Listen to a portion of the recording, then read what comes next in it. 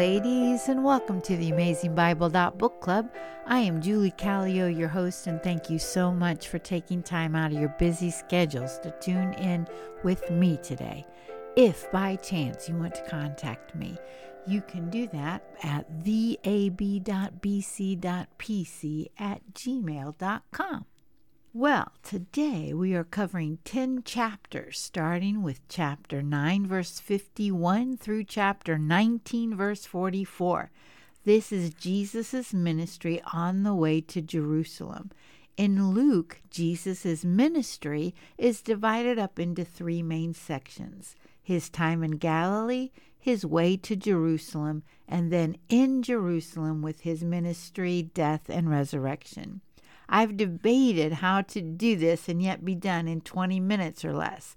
So what I have decided to do is to cover the sections that are just found in Luke, and there is quite a bit. One difficulty with that is many stories are similar, but Luke may have an extra line or two that makes his story unique. As with Mark, Luke wrote as if there was only one trip to Jerusalem, but we know from John that Jesus went 3 times. So Luke is making a point in his writing, and when we cover the items that he alone spoke about, we get a clearer picture of his emphasis. So let's get started with verses 51 through 56 of chapter 9. Jesus began his ministry to Jerusalem by desiring to enter a village of the Samaritans, but they would not receive him, and James and John wanted to call down fire from heaven to consume them. But Jesus said, "You do not know what kind of spirit you are of, for the Son of Man did not come to destroy men's lives, but to save them." If you remember from our Old Testament studies, Samaria was the capital of the northern kingdom who worshipped idols. They were completely wiped out by the Assyrians, who purposefully removed the Jews and placed people from other countries into the land. This not only brought national rivalry, but the Jews who were left intermarried with other nationalities, so that made them half-breeds, which in the Jewish mind was worse than the Gentiles. Luke was saying that the gospel is for all people. In chapter 10, Jesus' ministry grew, and now instead of just 12 disciples, he sent out 70 disciples in groups of 2. These instructions were the same as when he sent out the 12. And then verses 17 through 23, the 70 men return with joy. That is another word that Luke used a lot. The one line that is unique here is verse 18, when Jesus told the disciples, and he said to them, "I was watching Satan fall from heaven like lightning." Then Jesus said he gave them authority over the power of the enemy. And then Jesus said, "Nevertheless, do not rejoice in this, that the spirits are subject to you, but rejoice that your names are recorded in heaven." Also in chapter 10, Jesus tells the parable of the Good Samaritan with regards to who is our neighbor. Whom are we to love? In this parable, a man was robbed, beaten, and left for dead. A priest walked by, and a Levite walked by. Both are religious leaders, and both did nothing. But then a Samaritan felt compassion, took care of him, and took him to a place to heal, and covered the cost of it all. Jesus asked, "Which of these 3 do you think proved to be a neighbor to the man who fell to the robber's hands?" The answer, the one who showed mercy toward him. Jesus said, "Go and do the same." Luke was saying that we are to show mercy to all people. Oh, how I wish I had time to go into great detail on Mary and Martha, 2 of my heroines of the faith, but I don't. One thing to note is that the home belonged to Martha. Mary was listening at the feet of Jesus, which showed that Jesus was willing to teach women. Woohoo! Martha was distracted with stuff, and she said, Lord, don't you care that my sister has left me to do all the serving alone? Then tell her to help me. Sometimes I think the Lord doesn't care either, but he does. Guess what, though? Jesus doesn't make Mary help her. Can you believe that? Instead, he said, Martha, Martha, you are worried and bothered about so many things, but only one thing is necessary. For Mary has chosen the good part, which shall not be taken away from her. Jesus does not say that a woman's place is in the kitchen. He says a woman's place is learning at the feet of Jesus. Oh, yeah. Luke was saying that women are of value to Jesus, and they are also disciples. Jesus taught how to pray, another big deal for Luke, in chapter 11. And here we get the shorter version of the Lord's Prayer. Then we have a story of a persistent neighbor who kept knocking at the door because he needed food. Jesus said, I tell you, even though he will not get up and give him anything because he is his friend, yet because of his persistence, he will get up and give him as much as he needs. So I say to you, ask and it will be given to you. Seek and you will find. Knock and it will be opened to you. For everyone who asks receives, and he who seeks finds, and to him who knocks it will be opened. Luke was saying persistent prayer is necessary. Now in verses 37 through 54, we see bits and pieces throughout the other synoptic gospels. But what we have not seen was a Pharisee asked Jesus to have lunch with him, and Jesus went. They criticized him for not washing his hands, which we have seen before, and he spoke woes to them for their hypocrisy. And that continued into chapter 12. And he shared with the disciples that the religious leaders will bring them before the synagogues, but they were not to worry about what to say, for the Holy Spirit will teach you in that very hour what you ought to say. The Holy Spirit is a big deal to Luke. In verses 13 through 21 of chapter 12, Jesus taught a parable about a rich fool. This story began because someone in the crowd wanted his brother to divide the family inheritance with him. Then Jesus said, beware and be on your guard against every form of greed, for not even when one has an abundance does his life consist of his possessions.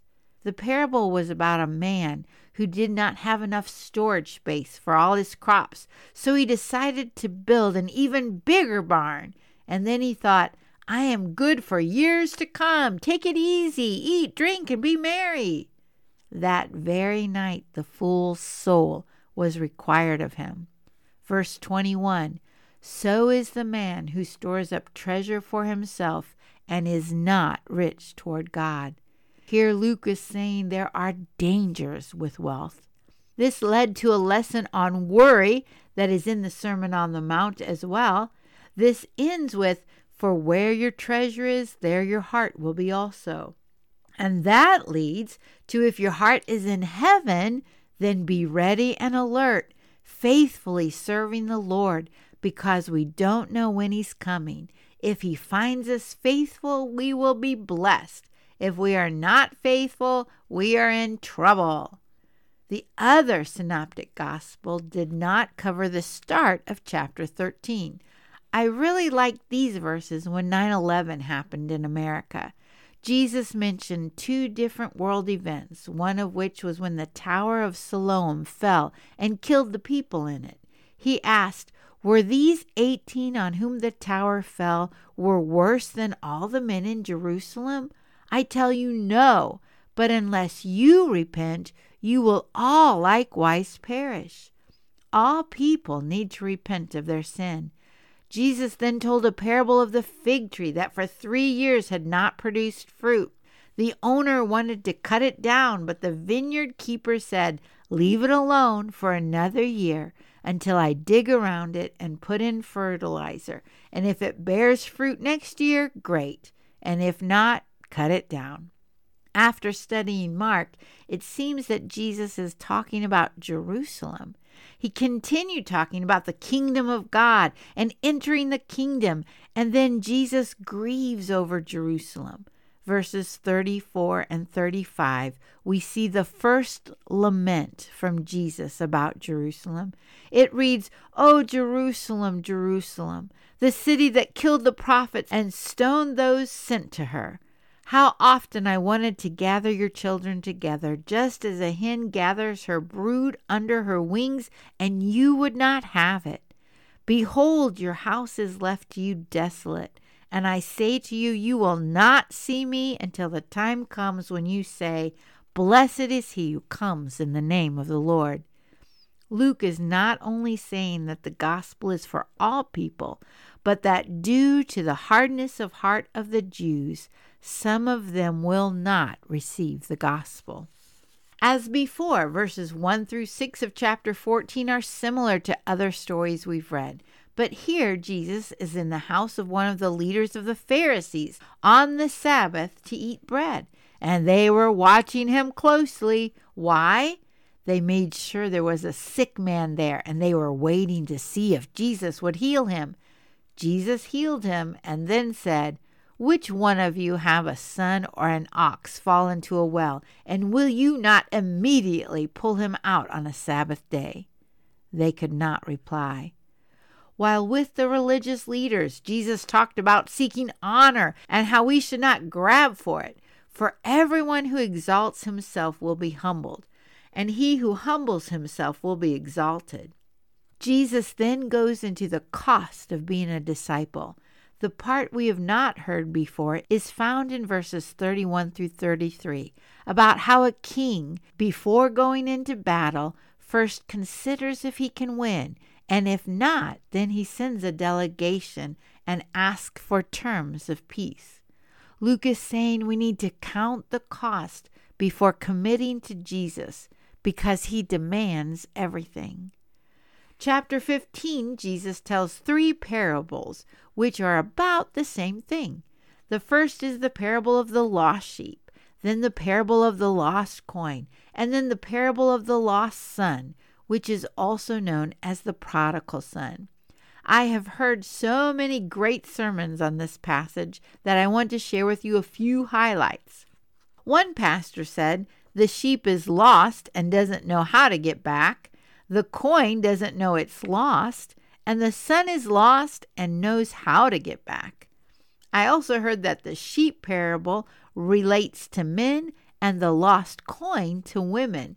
With all of them, there is great rejoicing when the lost is found. Now, with the story of the lost son, it is also a story of the son who stayed home. When the prodigal came to his senses, he started home, and while he was a long way off, his father saw him and was filled with compassion. He ran, threw his arms around his neck, and kissed him. He was lost, but now he is found. The older brother was, as one pastor said, resentful, religious, and rebellious. He was so mad that there was a party going on for his disgraceful brother that he refused to come into the house. His father came out and pleaded with him. The father came out for both of his sons. The father told the eldest, "You are always with me, and everything I have is yours." This son lived in the house with his father, yet he did not have a right relationship with his father. This story ends without knowing what the eldest son does. Here Luke tells us that the Lord rejoices for those who come home to the Father. Chapter 16 tells the parable of a shrewd manager and the story of the rich man and the beggar Lazarus. Just a few highlights of this familiar story, which is only found in Luke.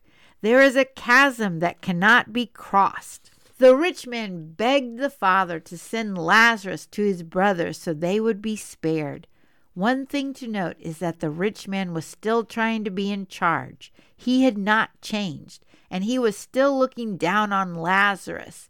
Then verse 31 has very important words. But the father said to him, If they do not listen to Moses and the prophets, they will not be persuaded, even if someone rises from the dead. Luke is saying that the Old Testament scriptures have the gospel message written in them. In chapter 17, Jesus spoke of forgiveness and faith, and then Jesus did a miracle in 10 leprous men.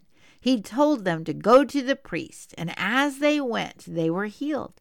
But only one came back to say thanks, and he was a Samaritan. Jesus said, "Was no one found who returned to give glory to God except this foreigner?" And he said to him, "Stand up and go. Your faith has made you well." Again, Luke is showing that not only will Gentiles come to faith, but some Jews will not. The rest of chapter 17 talk about the coming kingdom of God, and then chapter 18 goes into parables about prayer. Verses 1 through 8 are to encourage them to pray and not lose heart. This is similar to the parable of the neighbor, but here it is a widow who kept going to a judge for protection. Jesus said, even though the judge did not fear God or men, he was tired of her bothering him, and he granted her request. Then Jesus compared the unrighteous judge to the justice that God will bring. We are called to stay faithful and to continue in prayer. The next parable in verses 9 through 14 is also only in Luke. 2 men were in the temple to pray. One a Pharisee, a religious leader, and he prayed, "Thank you, Lord, that I'm not like that guy." That guy was a tax collector, an outcast, and he prayed, "God, be merciful to me, the sinner." Then Jesus said, "I tell you, this man went to his house justified rather than the other. For everyone who exalts himself will be humbled, but he who humbles himself will be exalted." From there, Jesus blessed the children, for the kingdom of God belongs to such as these, verse 16. Next, Jesus spoke to the rich man, and after being told by Jesus to give up everything and follow him, he turned away sad, for he was extremely wealthy. Again, Luke warns of the dangers with wealth. Jesus then predicts his death a 3rd time, and on the way, a blind beggar pleaded for healing, and it seems that this is the story of blind Bartimaeus in Mark. As Jesus entered Jericho to pass through it, in chapter 19 we see Zacchaeus, a short chief tax collector. He climbed up in a tree to see Jesus as he was passing by, and Jesus stopped and said, "Zacchaeus, hurry and come down, for today I must stay at your house." He was so excited, his heart was changed, and he was willing to give half of his possessions to the poor, and if he defrauded anyone, he would give back 4 times as much. Jesus said, "Today salvation has come to this house, because he too is the son of Abraham. For the Son of Man has come to seek and to save the lost." He was filled with joy by following Jesus, but the rich young ruler who turned away was sad. Luke shows us that outcasts can enter the kingdom and that true repentance produces fruit. In verses 11 through 27, we see a story of stewardship and faithfulness while the king is away. And Jesus told this story because he was near Jerusalem and they supposed that the kingdom of God was going to appear immediately. Verse 11. So Jesus wanted to let them know it would be a while. Then verses 28 through 40, Jesus is preparing to enter Jerusalem. His disciples got the colt as Jesus had told them. As soon as he was approaching near the descent of the Mount of Olives, the whole crowd began to praise God joyfully with a loud voice for all the miracles which they had seen. We call this day Palm Sunday. In verses 41 and 42, we see the second lament about Jerusalem. When he approached Jerusalem, he saw the city and wept over it, saying, "If you had known in this day, even you, the things which make for peace. But now they have been hidden from your eyes. For the days will come upon you when your enemies will throw up a barricade against you and surround you and hem you in on every side, and they will level you to the ground and your children within you, and they will not leave in you one stone upon another, because you did not recognize the time of your visitation. Dr. Alan B. Stringfellow, in his book, Through the Bible in 1 Year, a 52-lesson introduction to the 66 books of the Bible, said, "This section divides into almost 2 equal sections, the one ending with Jesus' first lament over Jerusalem in chapter 13, verse 34, and the second lament in chapter 19, verses 41 through 44. I never realized that Jesus wept over Jerusalem twice until now. Jesus came, but they did not recognize him. They had the law and the prophets, but they did not see Jesus, even though the scriptures spoke about him and he fulfilled them. When we read through the Old Testament, we saw over and over how the Lord's people were to be a blessing to the nations, and how God always made a way for them to join in, yet the Jews' religion got in the way of the truth of Scripture. We need to make sure that does not happen to us. We need to pray and ask the Holy Spirit to give us eyes to see and ears to hear, a mind to understand, and a heart of faith, so that when Jesus walks among us, we know it's him. Ladies, if you hear his voice today, don't harden your hearts. Instead, let's be women who pray and obey. Until next time, and thank you so very much for listening.